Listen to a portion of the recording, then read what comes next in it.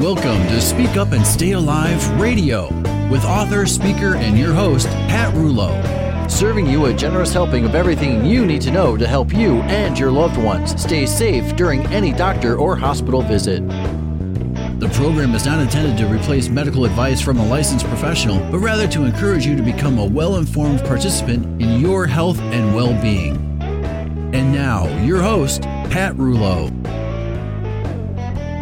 Hello and welcome. I'm Pat Rouleau, the voice for patient safety, where each week we delve into little-known healthcare and hospital hazards, as well as other fringe topics that affect your health and well-being. I'm so happy you've taken the time to join me, and today I have lots to share with you. So, let's dig right in, shall we?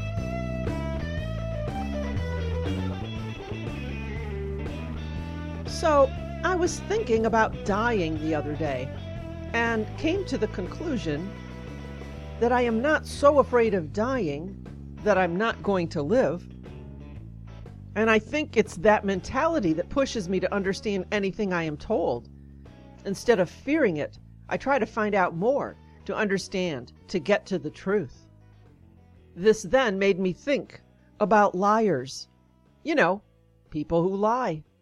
We all know people or have someone in our life who either colors reality, bends the truth, or just out and out lies. I don't know about you, but once I find that someone has lied to me, I view anything further that comes out of their mouth as something to verify. So these two thoughts naturally pull me into thinking about the coronavirus. I've talked about it on this program these last few weeks, exposing the conflicting information and often out and out lies we have been told. Lies that scare people so much, fearing for their very lives, that they stay home all masked up, isolated, that they are no longer living. Believing misinformation from the same people over and over again, not questioning, just so afraid of dying from a virus that they stop living today. Well, today, I'm here to tell you to start living again, as I share some facts. I read a great article on Robert F. Kennedy Jr.'s website, childrensdefensefund.org. It's titled Lockdown Lunacy, The Thinking Person's Guide. It was written by J.B. Handley. He says, for anyone willing to look, there are so many facts that tell the true story, and it goes something like this.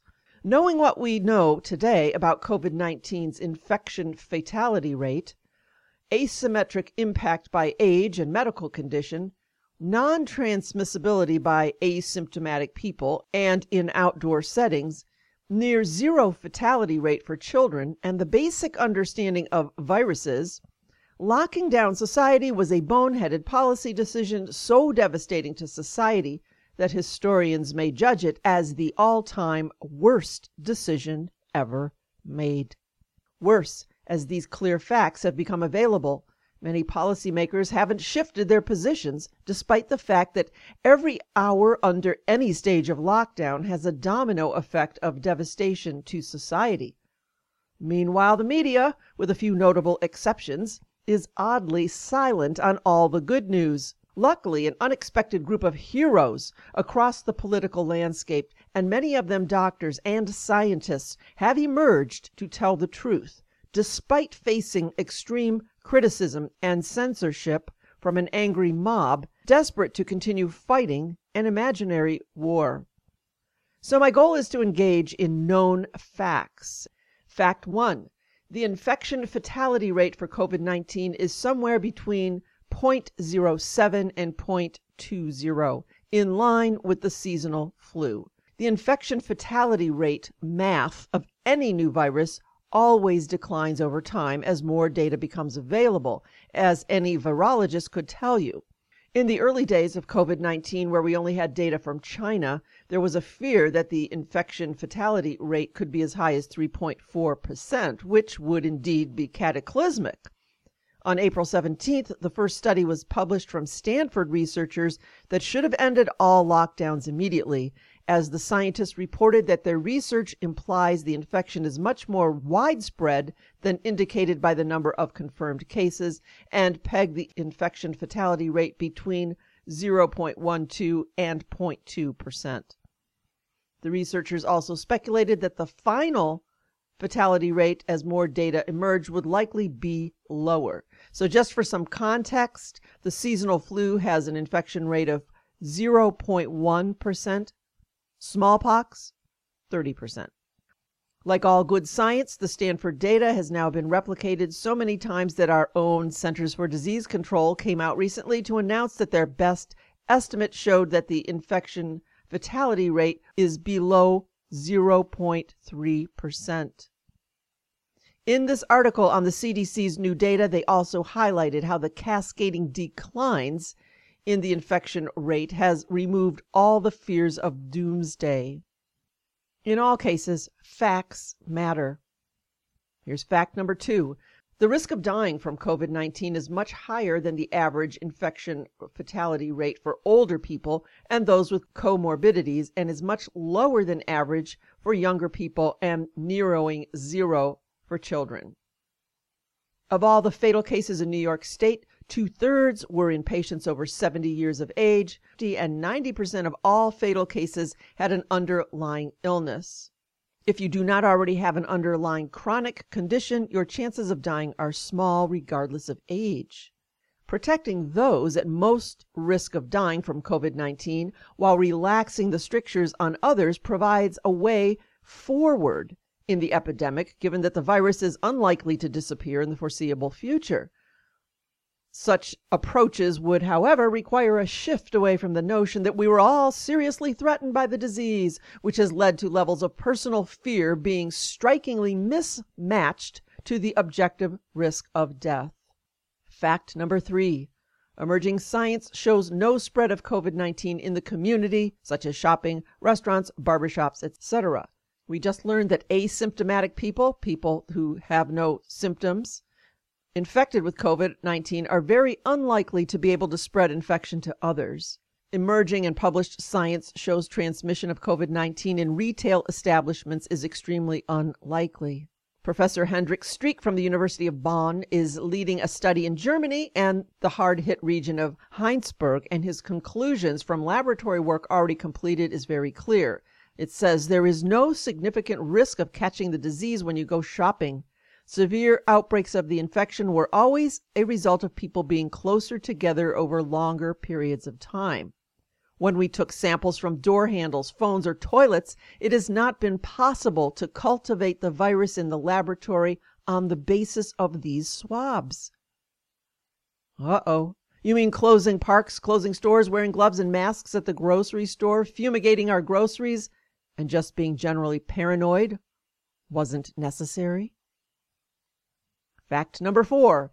Published science shows COVID-19 is not spread outdoors. Tests done over a 5-week period beginning in January 2020, trying to determine where the outbreak started, in the home, workplace, outside. What did they discover? Almost 80% of outbreaks happened in the home environment. The rest happened in crowded buses and trains. But what about outdoors? The scientists wrote, all identified outbreaks of 3 or more cases occurred in an indoor environment, which confirms that sharing indoor space is a major infection risk. The transmission of respiratory infections is an indoor phenomenon. British Columbia, Canada's top health officials say medical professionals have a pretty clear picture of how the virus is transmitted. There is absolutely no evidence that this disease is airborne, and we know that if it were airborne, then the measures that we took to control COVID-19 would not have worked. We are very confident that the majority of transmission of this virus is through droplet and contact route. The overwhelming majority of transmissions occur through closed, prolonged contact, and that is not the pattern of transmission we see through airborne diseases. So much for people riding bikes and running with masks on. Fact number 5, science shows masks are ineffective to halt the spread of COVID-19. And I talked all about this for the last few weeks, so I'm not really going to go over that again. Other than to say, from all the studies I've read, it makes it crystal clear. Masks for the general population show no evidence of working to either to slow the spread of respiratory viruses or to protect people. Fact number 6. There is no science to support the magic number of a 6-foot barrier. The reason for the recommendation to keep 6 feet of distance from your fellow citizens during this pandemic dates back to 1930. Back then, scientists established that droplets of liquid released by coughs or sneezes will either evaporate quickly in the air or be dragged by gravity down to the ground. And the majority of those droplets, they reckoned, would land within 1 to 2 meters. And that is why it is said that the greatest risks come from having the virus coughed at you from close range, or somebody who coughs on a surface and then you touch your face. How conclusive is that? Here's some grade school level talk from the CDC. They say, I quote, COVID-19 is thought, there's a scientific word, thought, to spread mainly through close contact from person to person in respiratory droplets from someone who is infected. People who are infected often have symptoms of illness.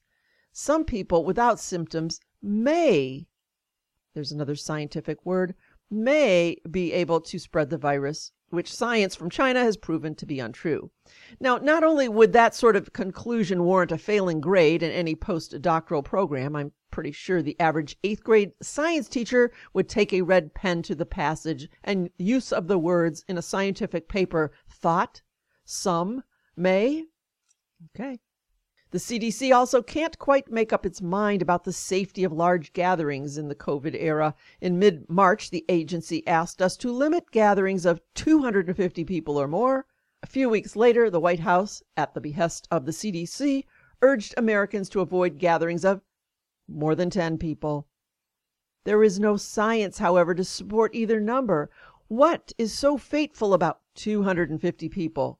Why not 175, 186? And why 10 people? Why not 16 or 17? And this takes dead aim at so many governors who are absolutely running with these completely unsupportable recommendations. Fact number 7, the idea of locking down an entire society had never been done and has no supportable science, only theoretical modeling. In fact, the first time the idea was ever raised to lock down everyone was in 2006. Bet you didn't know that. At the time, cooler heads prevailed and criticized the ideas, notably this critique from Dr. D.A. Henderson, the man who led the public effort to eradicate smallpox. He was convinced that it made no sense to force schools to close or public gatherings to stop. Teenagers would escape their homes to hang out at the mall, school lunch programs would close, and impoverished children would not have enough to eat. Hospital staffs would have a hard time going to work if their children were home. Soon after he said this, several other colleagues penned an important paper encapsulating many of these ideas. There are no historical observations or scientific studies that support the confinement by quarantine of groups of possibly infected people for extended periods in order to slow the spread of influenza. A World Health Organization writing group, after reviewing the literature and considering contemporary international experience, concluded that forced isolation and quarantine are ineffective and impractical. And they ended with a sentence so important. Here it is. The negative consequences of large-scale quarantine are so extreme. Forced confinement of sick people with the well, complete restriction of movement of large populations, difficulty in getting critical supplies, medicines, and food to people inside the quarantine zone, that this mitigation measure should be eliminated from serious consideration. Wow. And I'm sitting here looking at a graph from the World Health Organization 2019, where they list 18 possible non-pharmaceutical measures for countries to take in a pandemic. And under the category not recommended in any circumstances are these. Contact tracing. Oh yeah, that's another goodie that's coming along, right? Quarantine of exposed individuals. Entry and exit screening. I mean, there's a list right here. I'm looking at it. Not recommended in any circumstances. So the obvious question, if there was no science to support a lockdown and we'd never actually done one before and many in public health said it would be a terrible idea, why did it happen? Well, the first answer is that the World Health Organization early on in the pandemic chose to praise the Chinese response of locking down Hubei province, which effectively served to legitimize the practice worldwide, despite the extreme limitations of data available to anyone about the Chinese lockdown's actual effectiveness. Ugh. And it was this more than anything else that persuaded governments across the world to lock down their citizens.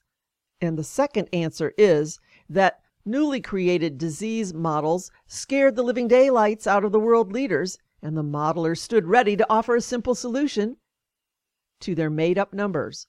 Lock everything down. Now. Fact number 8. The epidemic models of COVID-19 have been disastrously wrong, and both the people and the practice of modeling has terrible history. We use the Imperial College model.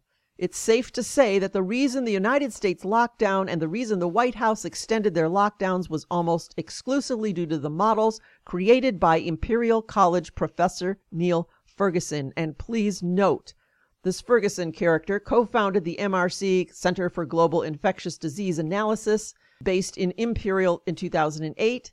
It is the leading body advising national governments on pathogen outbreaks. It gets tens of millions of dollars in annual funding from, guess who? Bill and Melinda Gates Foundation. And it works with the UK National Health Service, the US Centers for Disease Prevention and Control, the CDC, and it's tasked with supplying the World Health Organization with rapid analysis of urgent infectious disease problems. Officials have said the Imperial College's eye-popping 2.2 million death projection convinced President Trump to stop dismissing the outbreak and take it more seriously. And this is what convinced Trump to extend restrictions for 30 days and abandon his push to reopen parts of the country by Easter. What's interesting is that this Ferguson character has a history of massive overestimations of pandemics, but apparently no one bothered to consider that in taking in his advice. In 2002, he predicted that between 50 and 50,000 people would likely die from exposure to mad cow disease in beef. It turned out there was 177 deaths. 2005, he said that up to 200 million people could be killed from the bird flu. In the end, only 282 people died worldwide. 2009 swine flu, he predicted that the case fatality rate would be 1.5%. In the end, it killed 457 people in the UK, and that was a death rate of 0.026%. I don't know, but don't you think that history should have mattered more before relying on his model to lock down our entire country? Oh, and remember this, he recently resigned from his position because he broke lockdown curfew to have an affair with a married woman. Oh, good grief. Fact number 10, Florida locked down late, opened early, and is doing fine, despite predictions of doom. Governor DeSantis said, "I didn't put much stock in dire projections. We kind of lost confidence very early on in models. We look at them closely, but how can you rely on something when it says you're peaking in a week and then the next day you've already peaked?" Instead, he said, we really started focusing on just what we saw. Instead, they took a rifle shot approach on the citizens most at risk, and that was nursing home residents, of which Florida has the most in the nation. He said that the guidance from the CDC was changing frequently, so they came up with their own plan. Fact number, 10? New York's above-average death rate appears to be driven by a fatal policy error combined with aggressive intubations. The tragedy is that it didn't have to be this way. Massive deaths of elderly individuals in nursing homes, nosocomial infections, and those are hospital-acquired infections that I told you is going to be running rampant in hospitals and in these nursing homes. A very unfortunate decision of the governors in New York and New Jersey was to have COVID-19 patients sent to nursing homes. Basically a recipe for disaster, don't you think?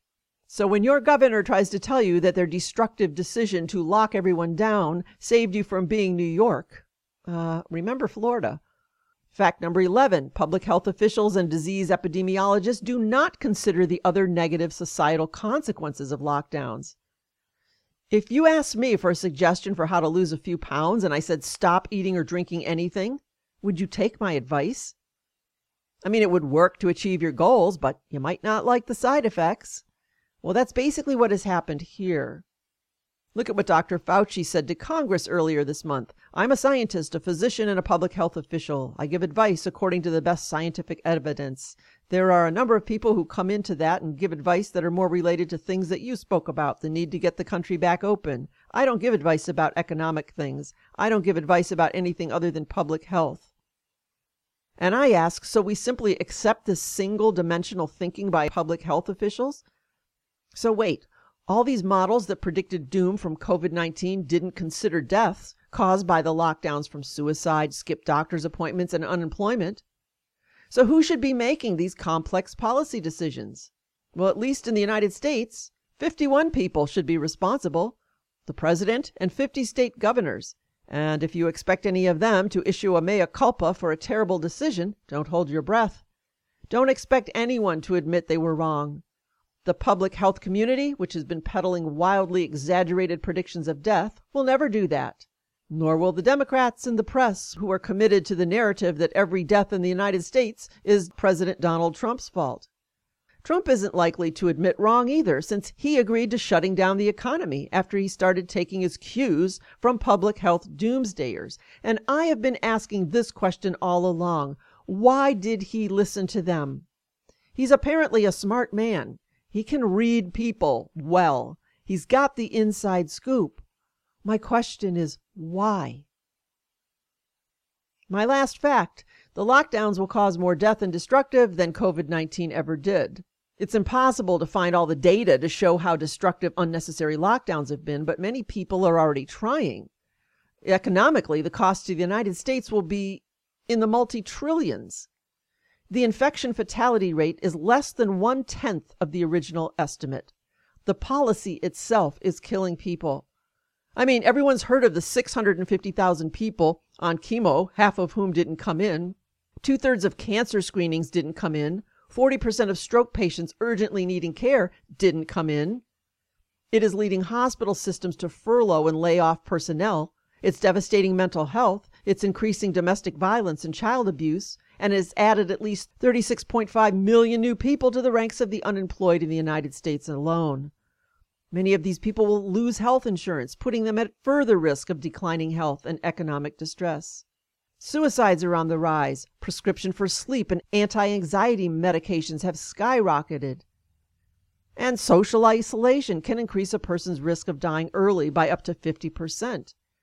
All of these phased reopenings are utter nonsense with no science to support them, but they all will be declared a success. Yep, still waiting for your phase 1 or phase 2 reopening? Trust me, whomever conjured up your state's plan is quite literally making things up as they go along. And given the extreme range of plans taking place, even in neighboring counties, the odds that they have anything to do with the arc of the virus is exactly 0. But you probably already knew that. The good news is they will all succeed because we never needed to lock down in the first place. Mission accomplished.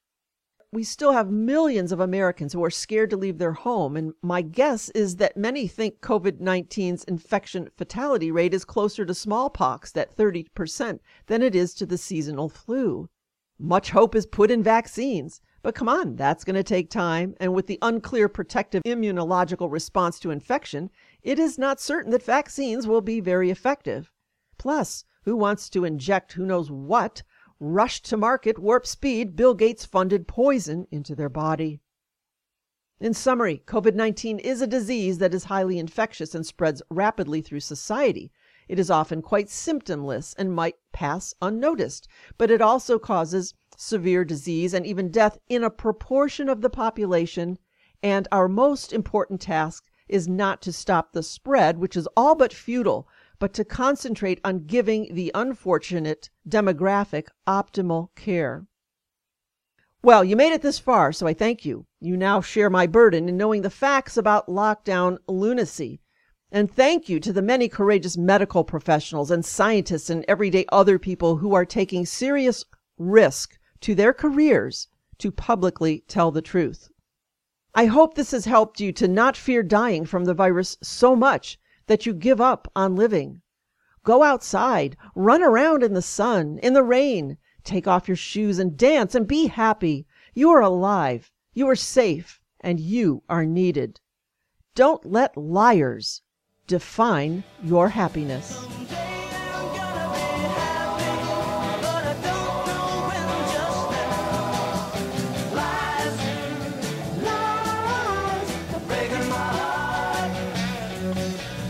Listen to Pat Rulo and Speak Up and Stay Alive Radio. Stay safe from little-known healthcare and hospital hazards. To learn more, go to speakupandstayalive.com. That's speakupandstayalive.com.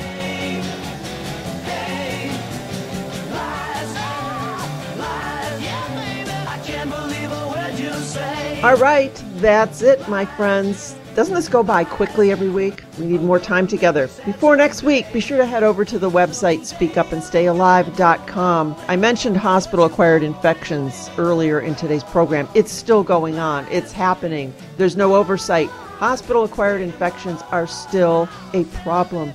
Get a copy of my book so at least you'll know what they are, what kind of questions you can ask, why they happen, and how you can stay safe. The book is $10.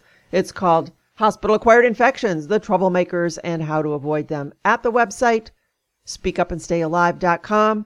Email me at pat@speakupandstayalive.com or leave a message on the radio studio line 440-725-5462. Until next time, I hope you have a healthy and a happy week, far away from lies. I am Pat Rulo, and I am the voice for informed choice and patient safety.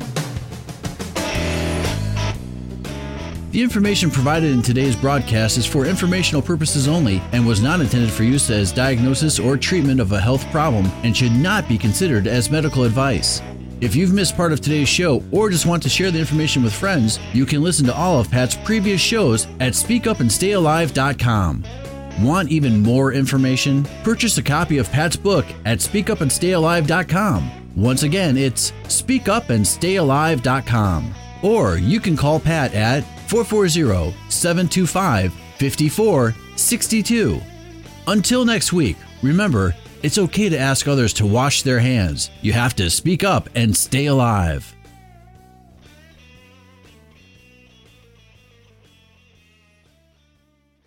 Hi there, my name is Gina, and I'm part of a global movement of people who are taking action to protect and preserve this great planet of ours. I would love for you to join us.